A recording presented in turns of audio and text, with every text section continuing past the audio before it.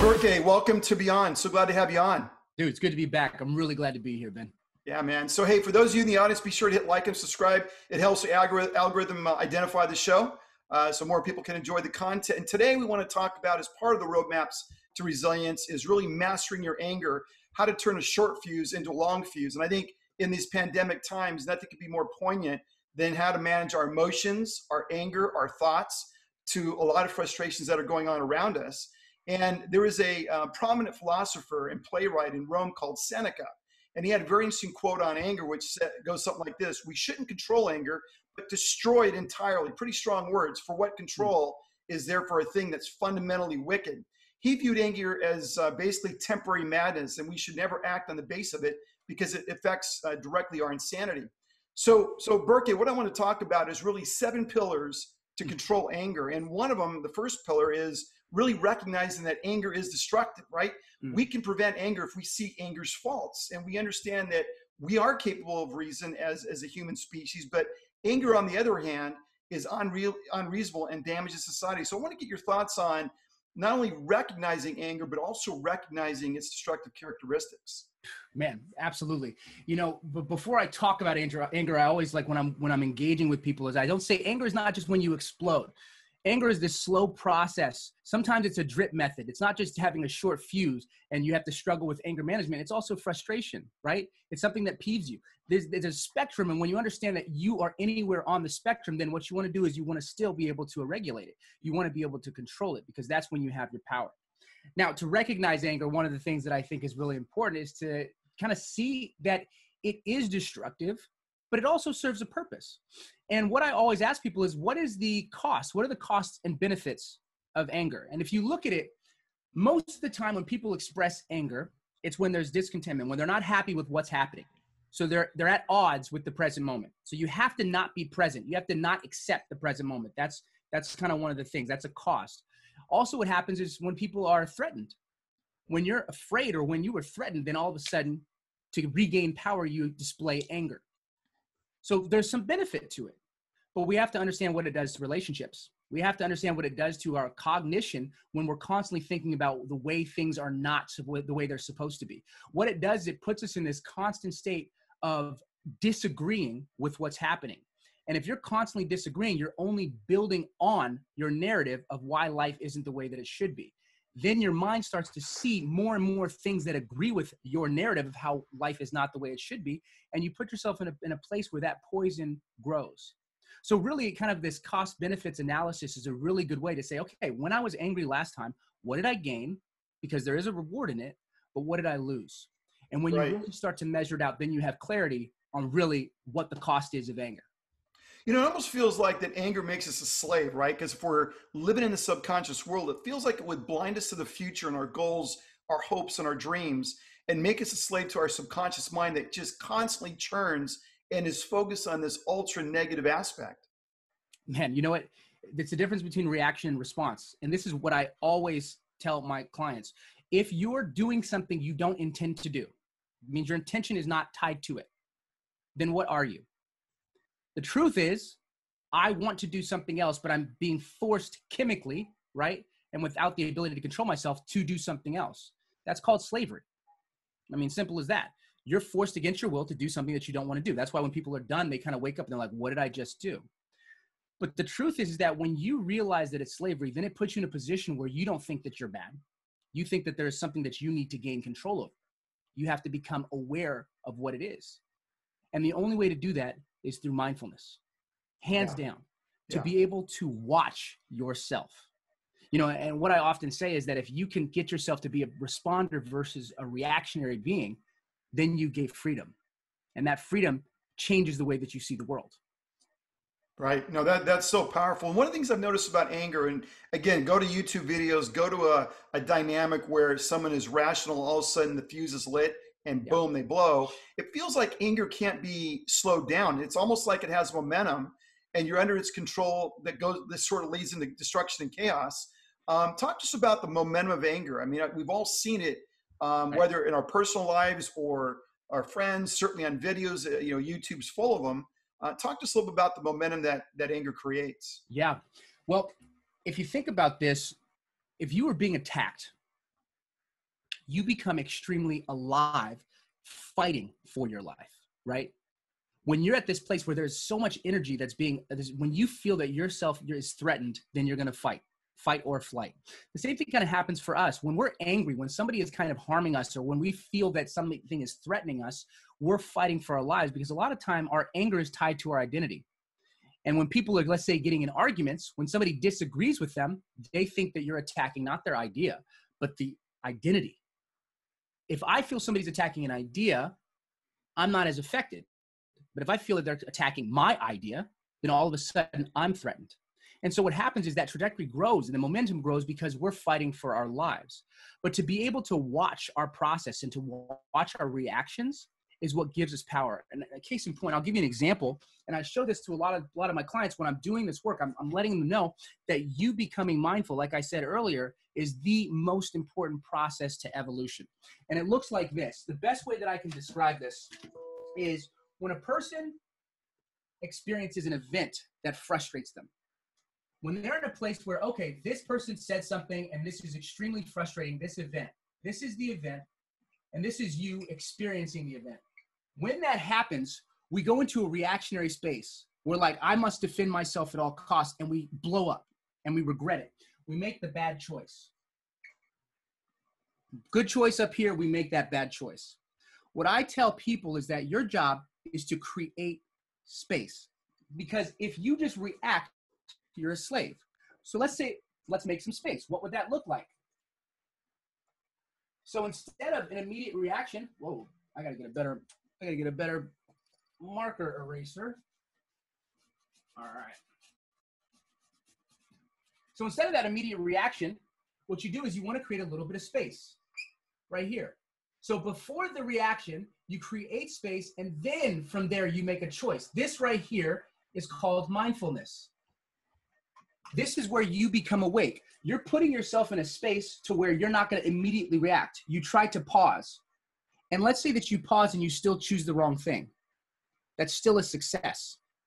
People think that reacting is problematic or that the action is the wrong thing. If you become aware and choose to be angry, you've empowered yourself. The goal from there is to choose not to be angry and then move to, I'm going to act neutral, or I'm going to walk away, or I'm going to make the right choice. The great thing is that as time goes by, the mindfulness becomes less important, and you soon be able to react in a positive way than react in a negative way. It's almost like you programmed your mind, and that's a great analogy. Thanks 100%. For sharing. I remember I read this thing in business and negotiation where the visual picture was created that you got two people on a stage that are negotiating something, and you have two choices. You could react or respond. Right. And the idea was to respond as opposed to react, because reaction doesn't give you the best negotiated solution. Absolutely. To respond, the idea was visualize yourself on that stage with that person and then levitate up about 30 feet looking down on the situation so you can respond thoughtfully, right? As opposed to react out of emotion or something that offended you about a deal that you were looking for that they didn't meet you on. So I think that's an interesting concept. The other thing I think is true is that hurt people hurt people. So you almost have to have a radar on and to know when a person's coming in, the energy they're bringing in. So if you get easily offended by your ideas being shot down or something said to you, you have to recognize the source that it's coming from and recognize where they're at emotionally, and where they're at maybe on an anger spectrum. Because for me, I can see it really quick when somebody's ramping up or amping up. Yeah, and I think it's important to certainly identify that. So the other thing I've noticed is again, you go back to YouTube videos. Anger is contagious. It creates a mob-like behavior. You can see where something happens in a group that may be just outrageous, but all of a sudden the group starts to take on that behavior. Yeah. So talk to us a little bit about the idea of anger affecting other people and creating even worse outcomes. Yeah. Well, your mind goes to, when crowds are together, we have this kind of group think, right? So when we see something and someone expresses this massive amount of energy, we pick up that energy, right? And you'll see people will either fly away, they'll run away, or they'll be excited and kind of jump into it. If it's their tribe that's being attacked, that's an identity on a communal level. It's all tied to identity in so many ways.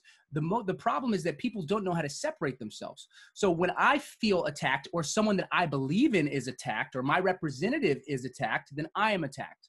And therefore I must protect it as though it's myself, because in a sense it is me. It's my ideas. If that conversation is directed towards him, it could also be directed towards me, and I can lose my stability, right?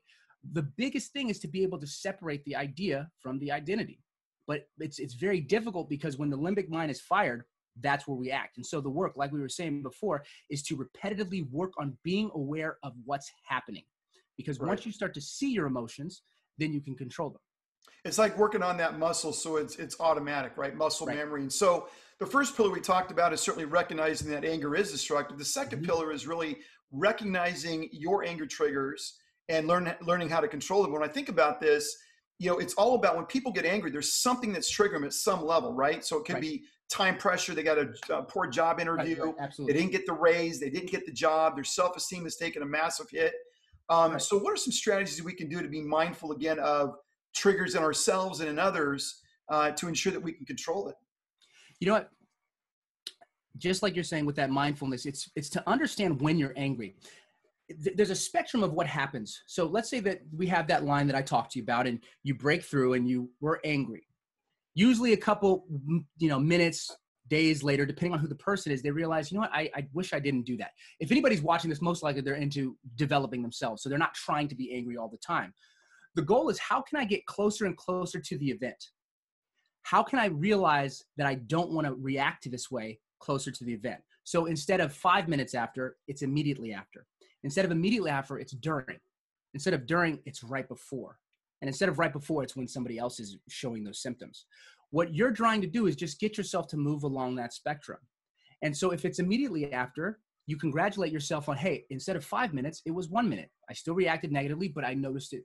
Then it was in the middle. And even though I still reacted negatively, I became mindful of it. And I pat myself on the back for that. And you start to move to before the incident. And this is where it's powerful, because what you can do then is map your trajectory, map your actually terrain. Where do I feel anger in my body? And I do this with my clients all the time, is where do you feel it? Is it in your head? Do you feel it in your chest? Do you feel it in your solar plex? Each person has a different place.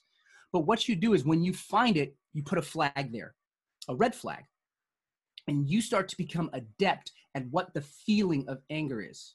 Once you know what the feeling of anger is, then when that flag comes up, you go, bookmark, I know what this is. That's when you get freedom, because you soon become an objective observer as opposed to the person who's subjectively protecting themselves. Yeah, it feels like it's almost anticipating ahead of time allows us to minimize the impact of the anger. So I like that idea of roadmap where you can see the landmines and the red flags of what could trigger, and you know ahead of time where the train you're sort of driving into, and you have that anticipation piece. That preparation, man, is absolutely everything, because we don't even know how much our mind, it's a pattern interrupt. Like if neuro-linguistic programming, like if something negative happens, somebody pats you on your back, on your shoulder, as time goes by, you'll tie that negative emotion to that pat. In the same way, as time goes by, as you tie a positive opportunity to change to that anger, all of a sudden anger is going to become two-faced. It no longer will be just this thing that embodies you. It'll also be this opportunity to make a change, to do something different, to respond versus react. Right. That's super. So then the third pillar identified as just wait. We've all heard this as kids, count to 10, right? Think before you jump, right? So I think the greatest cure for anger is to wait. So the initial passions, because you mentioned earlier, it's really emotion. The initial passions and the energies just sort of die down, right? Because I think anger creates that brain fog. I mean, we can all look back to a time where someone really pissed us off and said something, and you cannot think straight to save your life. You can't even process multiple things. I mean, I would challenge anybody to be angry and then try to do 3 or 4 things in a quality way where the quality outcome, right? Whatever it is, measurement, cutting, trying to compute a math equation. I'm telling you, when you're angry, you just get this fog in your brain. You just can't think straight. It's you're in fight or flight. There's a different part of your brain that's turned on. Literally, the blood rushes to the back of your brain and leaves your rational mind. So you cannot physically be able to do things that require quality or efficiency. It's run. You know what I mean? Yeah. It's move. It's fight. It's survive. When you're in survival mode, it doesn't happen. That's why it's so important to be able to pause it. That's why it's so important to try to keep everything in the front of your mind. And just like you said, count to 10 is a great one. The 3-3-3 rule, right? You find 3 things that you see, 3 things that you hear, and 3 parts of your body. You're just like, okay, you're putting your mind in a place where it has to focus on something other than that emotion, right? That's a powerful way to be able to break free from that anger. Another way is to be able to say words out loud, such as, I feel angry. When a person says, I am angry, they embody anger. They are the anger. When I am anger, I do as anger does. I have no choice but to show up. I identify as the emotion. But when a person says, I feel, what they do is they step away. They say that anger has come. It's not who I am, but I feel it. When you say I feel, you separate yourself from whatever follows it. And when you have that separation, you then have the power to grab, because I can't take my arm off. But if I say that anger is not me, but it's something I feel, then I can look at it. I can observe it. I can become an expert of it. And then I can set it down. That's where that space is so important. Yeah, no, that's really important. You know, when I think about, we talked about this a few podcasts ago, we talked about the idea of tuning into a frequency. And I think sometimes people tune into anger because it does serve them. It serves for controlling purposes. It serves for intimidation purposes. It serves on a lot of different levels. But I think if you think about it, anger is certainly a poor guide to happiness. It interferes with problem solving and good judgment and making us rash and rigid in our thinking. So when we're angry and we take a position politically, we're not able to have the flexibility to see the other side of that position. We just get rigid, gestalt, cement like in our positions. Yeah. And really growth comes from really listening to both sides and using some intuition and wisdom to say, okay, where does it really settle for me? And where are the information and facts coming from? If I'm angry or I take a position politically, there is no way I'll hear a phenomenal idea, because there's a lot of ideas out there left to right that are good. You know, it's walk a mile in another person's moccasins, right? This is evolution here. And this is really what I'm pushing for. When I say for my business, what our mission is to mass produce better human beings, right? And these are high performing, better human beings, mass production. To be a better human being means you have to migrate to the front of your mind. You have to be aware of the other person. You have to start to understand that these are other humans who are fighting for what they believe in. The bad guys never really consider themselves the bad guys. They truly feel they're the good guys that are fighting for whatever rights they have.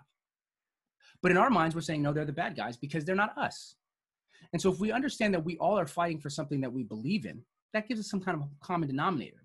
Something that I used to say when I was teaching at Cal, I used to tell the students, if you remember, no matter who you come in contact with, is these three things. Everybody has loved something, everybody has lost something, and everybody's afraid of something. What that does is it humanizes people. It puts you in a place where you're like, okay, let me take a second. Before I think that this person is a malicious person and they want the worst for me and they're trying to take me out, maybe they're fighting for their own life. Maybe they're afraid. In research, they found that the way that people think about their mistakes versus the mistakes of others, for others, they think that it's a characteristic trait. If somebody does something that's rude or cuts somebody off or whatever, that's who they are. But when we do it, it's our circumstances. I was running late. That's why I cut you off, right? I wasn't rude. It was just that I felt that this was happening, so I had to do that. When your mind naturally does that, it's a recipe for disaster. But if you can pause it, stop it, say, hey, wait for a second. This person believes that the circumstances caused them to do this as well. Let me take a look at what their circumstances could be. Then all of a sudden, oh, this person is fighting about this political party because they've been affected by certain laws that came out by another one that specifically affect them and didn't touch me, right? Or understanding that maybe I just don't know, but there is something that puts me in a state of curiosity to where I'm not just trying to shove my point down your throat, but at the same time, I'm trying to understand yours, especially because if you're a master negotiator, understanding the needs of the other person is where your power is at. Because you understanding it, you then can negotiate it based on what they value, as opposed to thinking that giving them the facts is really going to teach them. People don't care about facts. They care about their needs. Yeah, no, that's good. And I think, the whole idea of just waiting on your anger is so important, because anger really drives us to confrontation, motivating revenge and retaliation. We know, look at the prisons and look at the courts and look at a lot of things that happen. Revenge and retaliation don't end well, right? And so the idea to step back, get in the person's shoes, seek to understand before being understood what the position is and why they think the way they think. It's really magical. And I've got good friends from Pakistan, from all over the world. And as you start to hear that culture and the reality, right. For example, in Pakistan, you see it from a different perspective than just from an American news perspective. And it's really informational, certainly informative. And so I think we talked a little bit about solutions waiting, but I think it's really important when we think about wait is to really remove yourself from the situation that is provoking the anger, right? And withhold all actions until you're really in the right frame of mind. And I'll tell you, maybe it's a day or 2 days later or 3 days later. I think it's really important. So, for example, you get an email that lights you up, sit on it, don't do anything, right? Or seek advice from a third party, someone like Berkay, right? Hey, I'm going through this. What is your reaction to it? They're not emotionally involved, right? They can be good arbiters of the facts of what's going on, assuming you give the right facts. And then another thing I came across is really deep breathing. I think when we get in this fight or flight, we're not getting oxygen in our body or our brain, and we even get worse in terms of our ability to process and rationalize. Yeah, man. You know what? It's interesting. Aristotle, this is powerful. Aristotle said anybody can be angry, but to be angry at the right person, for the right reason, at the right time, and to the right degree, and with the right purpose, this is difficult. And really what I really want people to understand is that anger is not bad. It serves its purpose. You look at animals, right? If a hyena is coming up on a lion's kill, it has to dominate. It has to set a stance, right? And a standard. For us is that we don't know how to manage. We don't know how to control it. We don't know how to understand it. Anger is just a guide. It tells you something's not right. But to immediately think that it's not right over there is where the problem is. Is to say something is not right here or something is not right on their eyes. How can I ameliorate this? How can I find a central ground? You see, that's where our power is at. It's understanding how to manage and how to create channels for that anger. If you can transmutate that into something that pushes you towards greatness, if you can use those triggers that you feel as opportunities, like we said before, to be red flags to evolve, then all of a sudden anger becomes your superpower. And being emotionally intelligent and empathetic to other people's anger is an absolute superpower. You can, if you're, let's say, just trying to be a master debater, right? You have to have the understanding what the person's triggers are, right? And being able to understand, they say the emotional iceberg, or we'll say the volcano, because this is better. When it explodes, the lava is what you see. That's what burns you. You're the person who is the recipient of that anger. But you have to understand underneath there's magma. There's a lot of pressure. There's things that are happening that we don't see, and those are unmet needs. And so as we become adept, we say there is an unmet need. Let me discover what that is through asking questions. When you ask questions, you automatically diffuse somebody. When somebody makes a statement against you and you're like, no, but, you've built up their power. Right. You ask questions, you diffuse it so that they feel heard, seek first to understand, then to be understood. Then they're diffused because they feel value and they're willing to give some back. Yeah, I think it's really important to keep in mind as we're going through these emotions that, we know in anger, any decision we make will be a bad one, right? And we know that you said earlier that anger is an emotion that will pass at some point. And so the idea of destroying things thoroughly in that moment certainly has to be considered. And I want to go back to, which is actually the fourth pillar. You sort of touched on this, is being able to put yourself in the shoes of the person making us angry, right? And anger is an unjustified estimate of our own worth that causes our anger, and an unwillingness to put up with treatment we would happily inflict on others, right? So what you said earlier was we have an estimate of our worth, and we're willing to take the same energy and inflict it upon others, something that we wouldn't want inflicted on ourselves. So it's that mindfulness, aspect that I think it's the humanity and humbleness that says, look, how many times have I acted badly? How many times have I acted frustrated? And I remember early on in my career, we watched this video, and this guy was coming around the corner, and this girl was going on the bend. He's on the outside, and she screamed at him, "Pig!" And he drives around offended until he hit a pig at about 40 miles an hour, right? So yes, he was taking the wrong cues for what she was trying to warn him of. So part of it is, like you said, get in that person's shoes, understand where they're coming from. And to me, it's like, I don't react to it. If someone does something crazy, whatever, like my health is really important, and I don't need the energy that comes from that negativity. And just know that it's a tough day, and this too shall pass. Remember, people come flying up at the light. I just call them Sparky, right?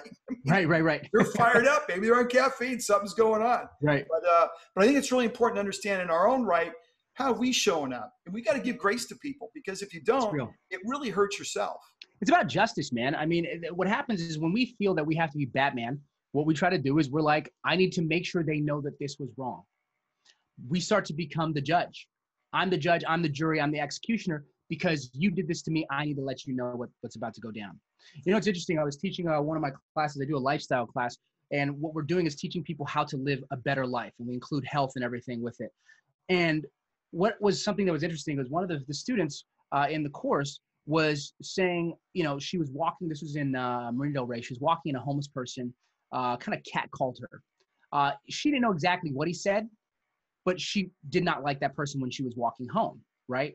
The next time she walked by and she just asked him a question. She told him she didn't appreciate it, but just said, hey, is there everything okay with you? Is there anything I can get you? This man immediately broke and totally became a different person. Totally became a different person. And they ended up engaging in a conversation. I'm not saying I recommend that all people do that, but what I'm saying is that what you initially see may not be the truth, right? The lava that comes out may not be the real issue. And then understanding that people are hurt, scared, afraid, right? Then all of a sudden you come to a place where you can actually just tap in a different direction. And then all of a sudden they show up as a different person. People forget that it takes two to tango sometimes, right? And so if someone kind of spews on you and you react in hostility or just ignore them or curse them as you walk on, there may be an opportunity to help release a little bit of pressure with them. People are not inherently mean. Life hurts. And just like you said, hurt people. So having that mindfulness and seeing yourself as kind of as an elevated human being, not hierarchically, but I'm saying just in terms of just I'm in a higher space mentally. And not only do I want to be above you, I want to see if I can help. And as soon as you show me that you don't want help, I'm out. I'm good. I'm not going to try to be Jesus, but I'm controlling myself and I'm giving them an opportunity to evolve themselves. Right. No, that's powerful. I think in essence, we all have the same similarities versus difference, right? As people, and we've all acted in probably regrettable or unreasonable ways at some point in time. And we later realize that our free will that we think we have, because we're actively going out there thinking we could do X, Y, and Z, and we have a lot of free will, but in truth, we're really controlled by our passions. And to become mindful and to become aware and really understand the other person and what they're going through, it kind of puts anger. For example, if you took a murder case, right? And the guy does a horrible deed. Maybe he's a serial murderer. In fact, I interviewed somebody in my show, Detective Julissa Trapp, and she was able to catch a serial murderer. And as they go through this process, you realize there's some regret, there's some remorse. He was heard, he was understood. That's how she got the big confession. And what he was looking for is somebody to love him at some level. And there's clearly depths of depravity and destruction in this man's life. But you could see this guy just evolve and change once he saw somebody actively listen, show they cared, and was willing to listen to his story. And it wasn't just the murders that he did, but it was the whole backstory that he shared. And the fact that he was understood, it melted away the edge and the anger and the intensity. Powerful, man. You know, it's interesting. I've worked with district attorney offices, and I've worked with formerly incarcerated. I work with parole officers. I've worked on every side. And what's so interesting is the commonalities in terms of values are the same. The unmet needs are what's the issue in a lot of ways, those drivers. And there's some bad people out there, of course, but there's a lot of bad environments. You know, one of my friends, when I was at Cal, used to be a part of a gang. And I really was like, how did you get here? Like, what were the breakthrough moments? And something that he mentioned was that all he knew in his hood was his block, and that there was no opportunity. And the only way to climb was in this gang, right? But his father was from a different country. And so even though his mother was from there, his father, who they were separated, would every year take him to the forest. They would go and camp with that side of the family. And what he discovered was that there was another world available. By discovering that there was another world available, he then had choice. When you don't believe you have choice, then that's the path that you must take. You think this is what has been carved out for you. And so it puts people in this place where they think that this is all they have because no one cares. And so it puts you in a place where you start to react and respond in that way. And if we think of it ourselves, the way that we're raised in a lot of ways makes us who we are. And I tell people this all the time. It's like, I'm capable of being the worst person in the world with the right environment. And if I can say that, it puts me in a state of humility where I cannot immediately judge a person because I do not know their narrative. I do not know their story. I do not know the pain. Still, obviously, if you do a crime, it makes sense.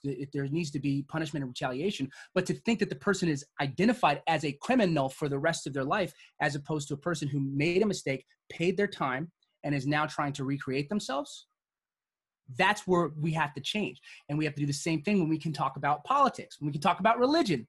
Because just as a criminal is a criminal, a person is, and we have those titles and those labels. But to remember, let me step back.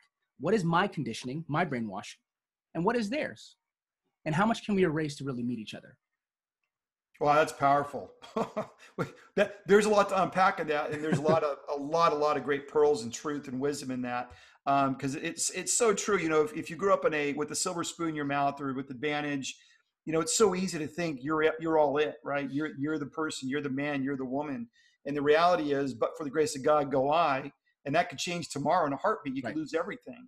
And I think the gift is really walking with humility, seeing the humanity in everyone. And I think my experience has been that for most people, they want love, they want respect. They have like a sign on their forehead. We talked about this. It says, I'm good enough, I'm worthy enough, I'm talented enough.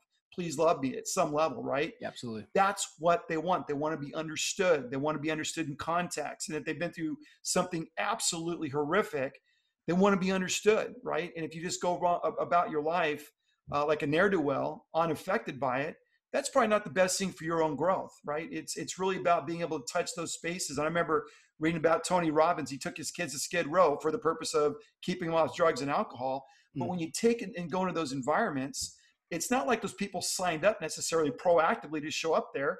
Sometimes you get curveballs in life. Sometimes you get setbacks in life that are unrecoverable. Sometimes you get health issues. It destroys all your savings. So there's any number of reasons why people are there, and it's really hard to pull out of it. So I think it's really important. And I think that's why God brings you across those circumstances. It's really to grow us. I mean, if we sit in our little bubbles here in Orange County and other parts of America, we don't grow. I mean, and if people think about what the purpose of life is, you know, obviously it's to find your goal and your purpose. We've talked about that. But when you think about the elements of life, it's all defined by one word: growth. When you start out as a baby, you grew so you could crawl. Then you grew so you could walk, and then run, and then become athletic. Or you developed your brain and you became a great, student, or you're really smart. But life is characterized and defined by growth. And who says it has to stop when you hit 22 or 24? You learned X and you stay in that way. The gift is really honestly, never-ending improvement, always growing, looking at people, trying to understand them, trying to figure out the mysteries of life and what makes a person tick. You know, it's to him who is much, more is demanded, right? And I think what happens is sometimes to him who has much, they say, hey, I did this, why don't you do it yourself? They don't realize that there's a calling. When you have certain privileges, when you are able to be raised a certain way, there is a fundamental expectation to give back. It should be that. The final stage of my program is inspiration.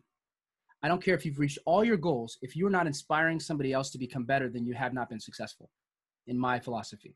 100%. It's the importance of inspiring that really makes it come full circle. Because what happens is you create exponentially leaders who are servant leaders. Right. This is where the power, when you're a servant leader, you can have power, you can be alpha, you can be whatever, but you have love and you're coming from a place of where you're building them up more than you're trying to build up you. That's what inspiration is to give spirit, right? To inspire.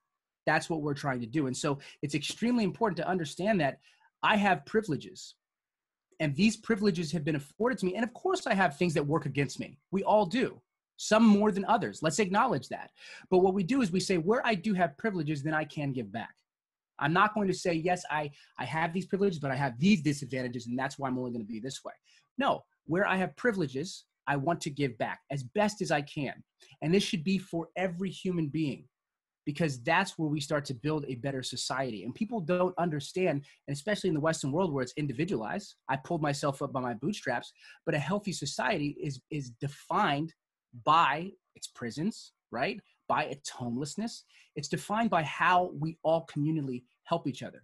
And if people say that's not natural, then look at your family, because even the worst of people who are the most bitter and angry will love their family. And they have that community feed itself for generations. If that is natural to you and your family, why can't you expand the definition of your family some? because what it'll do is it'll build your community around your communities. And then you have communities that help other communities. That's how you build a society. That's powerful, Burke. Yeah, no, I couldn't agree more with that. So let's transition to the fifth pillar, right? The fifth pillar of the seven pillars is heal rather than punish. So how much better would it be to heal a wrong than avenge a resentment, right? To avenge something that causes resentment. So right. Expand a little bit more on the idea of healing through, taking a different approach than punishing. Because I think the problem with anger is it's all sort of rooted in punishment, destruction, get even with them-ism. I'm going to show that person. What about the idea of forgiveness and healing? Yeah. You've heard the story of the good wolf and the evil wolf, right? There's an Indian chief and he's talking. He's like, every morning there's a battle waged between these two wolves. There's the one of the light and one of the dark. And they're fighting to the death. And the son's like, which one will win? And he goes, whichever one you feed.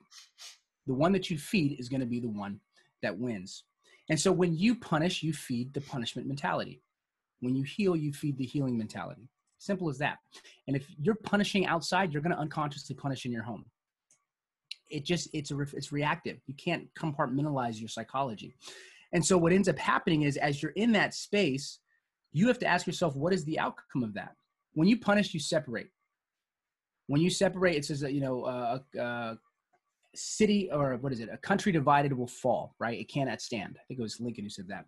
But in that division, you sow seeds of enemies. You sow seeds of dissension. You sow seeds of discord, and that works against you. And when you have a punishment mentality, you're always looking for the crime, right? If I'm a prosecutor, all I seek is the problem. But if I'm looking for opportunities to heal, then all I see is the solution. Goes back to what I was talking about, salutogenesis versus pathogenesis. Pathogenesis, we study the disease, we understand what makes the disease tick, and we understand it. So we can say, you have this disease. But salutogenesis, we see the people who've experienced similar things, but they've come out of it. You're like, oh, you had this, but you overcame it. Let's study that and then give it to those that have this. You focus on what you want to be more of. If I focus on the punishment, on revenge, on protecting my identity, on trying to look good and not feel out of power, you strengthen that, and your kids will pick up that trait too. Right. But if you look at healing, that's where the power is, right? In all the scriptures, they talk about how the humble, the weak, bringing them up, lifting them up. The Pharisees, they're too proud. It's how do I come at this place where I'm a doctor and I'm here to heal the sick? Like, what's wrong with that, right? This is where our power is really derived. And so you have to choose what's most important to you. Who do you want to become? And then make your decisions. Yeah, I got a couple of reactions to that. It's really interesting. When you think about power is an illusion, right? Mm-hmm. The idea that we can give energy to something and it's going to forever change that something, or that in this universe, as we're this ball of rock flying through our solar system or in this greater universe, like we really have that much of a ripple effect on time. And so I think power is very elusive and it's imaginative in some respects, but it's not fleeting. Real in many respects. It's certainly fleeting. But I think the other thing I reflect on, that in saying heal rather than punish as a pillar, it could be to the listener that, well, I've got to heal this certain circumstance as opposed to punish it. But I think it really starts with yourself. Hurt people hurt Absolutely. people. If you're not right in the head, it's almost impossible to go with that perspective, healing rather than punishing. You got to work on yourself. And I know you've talked about this through meditation, mindfulness, certainly diet, exercise, getting out of yourself. I think it starts with healing yourself and then being able to give forgiveness and grace to other circumstances. Because ultimately, I mean, if you want influence and you want to be powerful, and like what you said, power isn't through money. And now I understand in the worldly sense, if you're the president of the United States, you can control billions of dollars. Yes, you do have power in a lot of people's life, no question. But for the average Joe, right, power comes by giving away, right? Being a servant, you give it out, you empower people, you encourage people. Right. When you do that, people are going to be more apt to follow you. Otherwise, if you think you're a leader and you're a big leader of an organization, if you look behind you and nobody's behind you, it's called a long walk. And there's a lot of leaders on a lot of long walks because, except for in corporate America, where you're paid and you get benefits, only in that regard do people follow and pretend to salute and pretend to go along to get along. I mean, they're doing it because they want money. But if you said, if you could do it sort of de-identified and say, what do you really think about the leadership of this company? and they weren't going to get punished in a perfect world, I guarantee the leaders of those companies would be shocked and amazed and astonished. Maybe not fully. Right. The idea of being able to speak out what your truth is doesn't happen there. But I think it really starts with the person recognizing their hurts, their habits, hurts, and hangups, what's got them tripped up, because people that trigger our anger are things that we have unresolved in our own lives, right? So to be able to extend grace and not want to retaliate through punishment starts first with the work with the first person, which is you. Healing is a universal process, right? If I cut my arm, I'm not like, it's my arm's problem. It's a part of me. T. Hawk Nhan, there's a great book called Living Christ, Living Buddha. And he says, when I'm hammering and I hit my thumb, what's the first thing I do? So I hammer my thumb. The first thing I do is, ow, put it in my mouth. I bring it close to me. My left hand doesn't say to my right hand, God has told me to be good and take care of the thumb. The left hand and the right hand, they say, I hurt, and they take care of themselves. And what they don't understand is that healing is universal. To heal a relationship is to heal yourself.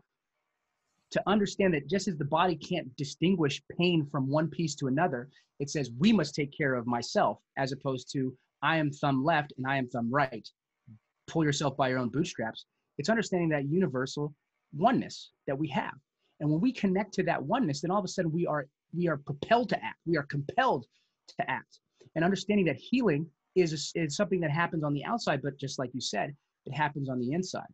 And when we start to work to look for finding solutions, when we start to work to find where we can heal, then we gain power. Now, at the same time, I'm a realist.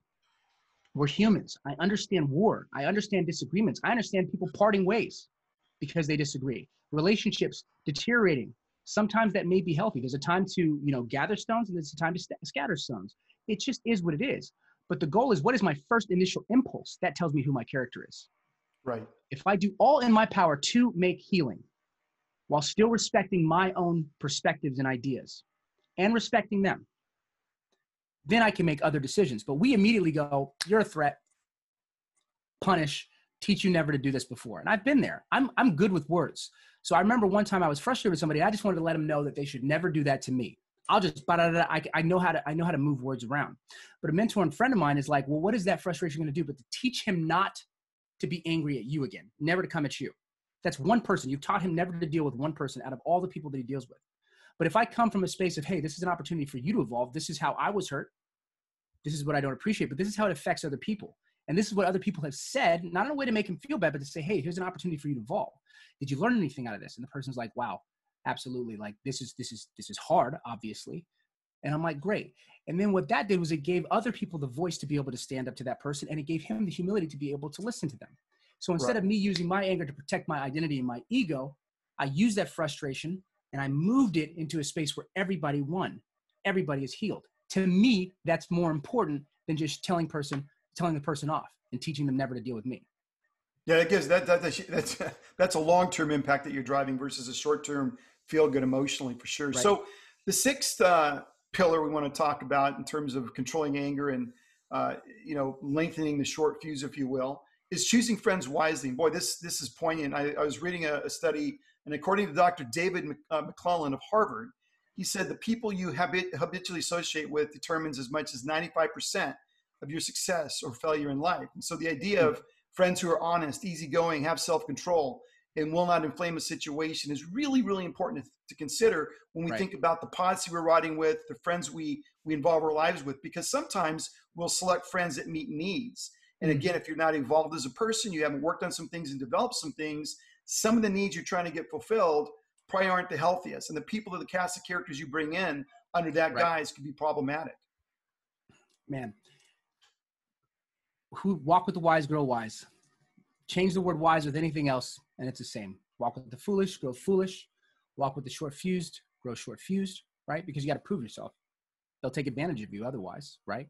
You become what you surround yourself with. And so something that's scary to me is the people who keep friends their entire lives. Now, I'm not saying that you should drop all your friends, but to keep the same crew, because sometimes people fall off.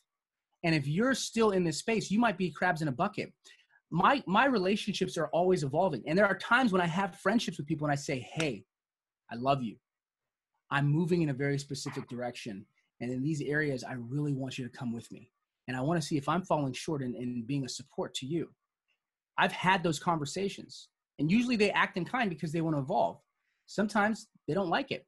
That tells me who they are, right? When I do my lifestyle program and when I do my coaching, I have this exercise where you evaluate your friendships. And people have a very difficult time with this because they feel so guilty writing numbers on a scale of 1 to 5, right? Like, at what level do they inspire you? What level do you feel that they want you to succeed, right? What level do they push you to succeed? When do they call you out on your BS, right? Have they been vulnerable with you? And you just grade all of it. And it's so hard for them. But the funny thing is when they do it, they see something. And then the next one is, where would you grade yourself in that relationship on the same ones?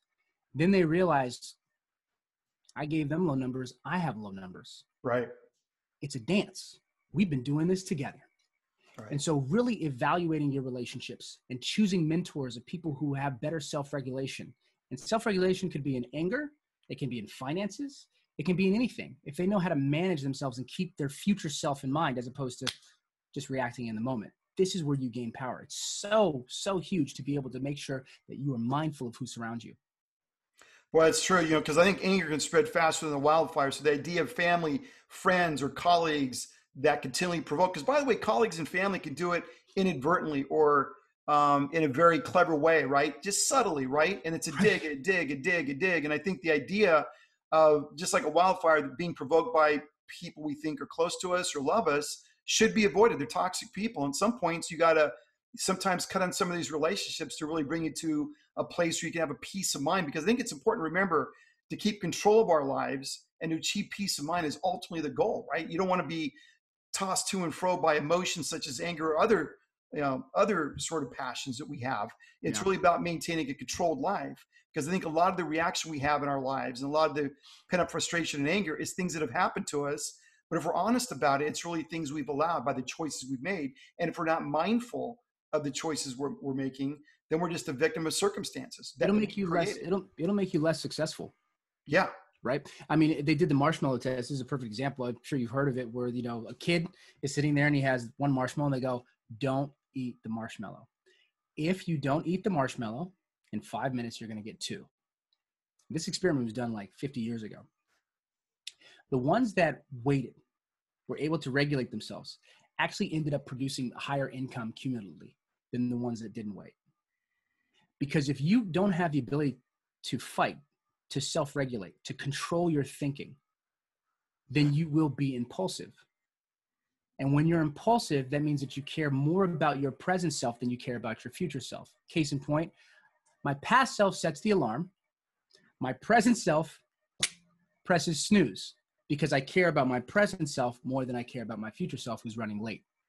If you can't tie a relationship between your past, present, and future self, if there is no integrity, then you have no control. And therefore, life will dictate for you who you're going to be. And people with integrity will dictate who you're going to be and who you're going to work for. That's why something as simple as being able to control your anger is a testament of, it's the same thing. It's the marshmallow test. It's a testament of whether you'll be successful or not. Anger only goes so far, and it will work only so far with certain types of people. You have to find people that are willing to be dominated. But those who are higher echelons, unless you're going crazy and dominating at that level, which is going to deteriorate your body, you're going to be stuck in a pool where you feel safe. No, that's a good point. What's interesting about anger and control, you could say, well, there's a higher level of thinking, the cerebral cortex, and somebody who's angry comes across one of those people and they're just cerebral and they don't react and they don't respond, and it mutes the impact. However, I would say that if someone had a gun to your head, they had total control, right? So there's anger and there's control, and that's certainly extreme example. But I'd also say that, in certain parts of this country where there's poverty and lack of education, et cetera, that's the means of control. I'm going to get your attention. I'm going to let you know I'm important. And it's done through intimidation, fear, anger, whatever. So, I think it's just important to be really aware of that. But the seventh pillar I wanted to talk about was really practicing self-reflection. We've sort of talked about this, but the idea that all of our senses should be trained to acquire strength and endurance, assuming that the mind does not undermine them. So, talk to us a little bit about self-reflection as a anger management, recipe for success or tool. Absolutely. You know, we live by the seat of our pants, man. We're flying. And what happens is we don't stop to think. And the reason my program works so well is because of the journals that I have all my clients use. Every one of them, and there's some heavy left-minded thinkers, become writers. Because there's a subconscious effect when you start to write. When you write, you are putting in alignment a narrative. Our thoughts usually are like this. And then whichever ones kind of create a big enough cloud, that's the one that we go towards.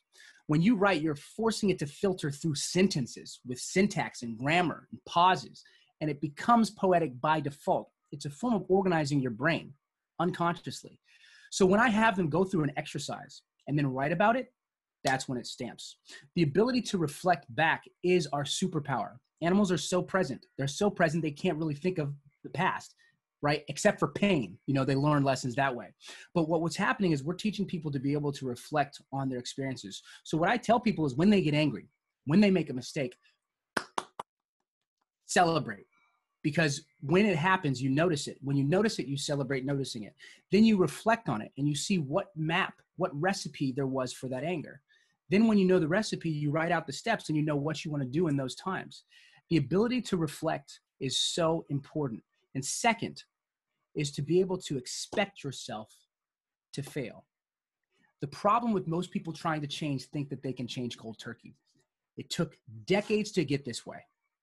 Lucky for us, for neuroplasticity, it won't take decades to change. You can change in about 3 to 6 months. And you'll start seeing results within the first 2 weeks. Easy. Yeah.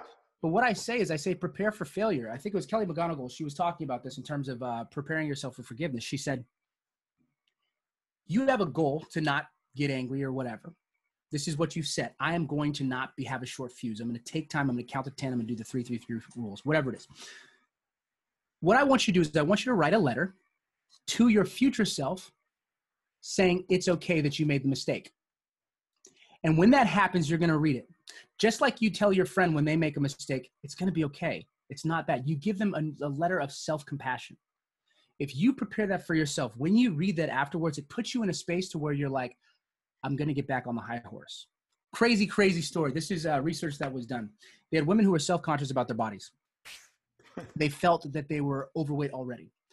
And what the researchers did, they had them come in and they said, hey, we want you to eat this donut real quick and then drink a bunch of water.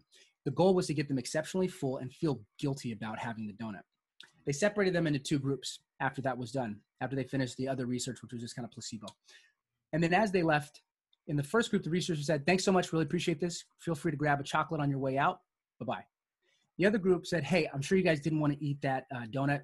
It's okay. It's not a big deal. You know that you can walk at this amount and you'll be able to lose the calories. Don't get too hard on yourself. Feel free to grab a chocolate on your way out. What they found out is the people that didn't get the message of self-compassion ate more chocolate than the people who did. What they call it was the what the hell effect. I messed up, what the hell, I might as well have more chocolate. Right. Dang it. So what happens is you get guilty, you fall off your bandwagon, you hate yourself, and then you go deeper into the sickness. When I'm telling my clients, I say, stop, forgive yourself. And then you're less inclined because you're able to get back on the high horse. My goal is not to be able to have you have a perfect trajectory to greatness. I'm trying to lessen the bounce back time. If I can increase the speed of you bouncing back, then I've really changed your life. I've empowered you more than you even know, more than we'll ever be able to cumulatively understand. That's where the power of self-compassion is. I think by doing that, you're given a belief and confidence that, hey, I can do something and improve an outcome, as opposed to I do something and I keep going back into these pits and you know, these destructive behaviors, or I don't. Small mistakes are okay. The small mistakes are okay. That's really what it really is. It's that it's okay to make mistakes. Getting from anger to angel is not going to happen, right?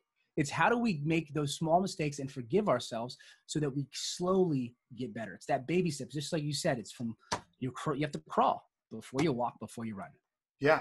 Well, you know, you said something before, and I'm really a big believer on journaling, and whether it's called an anger journal or journaling in general. I think the idea is if you've gone through something and you journaled it, let's say 5 years ago, and you came up with a recipe for success, so that 5 years later, you come across something similar, you can go back to refer to that journal and see how you handle it, that version of yourself. Mm-hmm. And certainly 5 years later, you're going to be more nuanced, more mature, maybe more adept. But I think journaling is really interesting, especially if someone really has a problem with anger for whatever reason, you know, molestation. There's a lot of reasons that people rightfully so should be angry.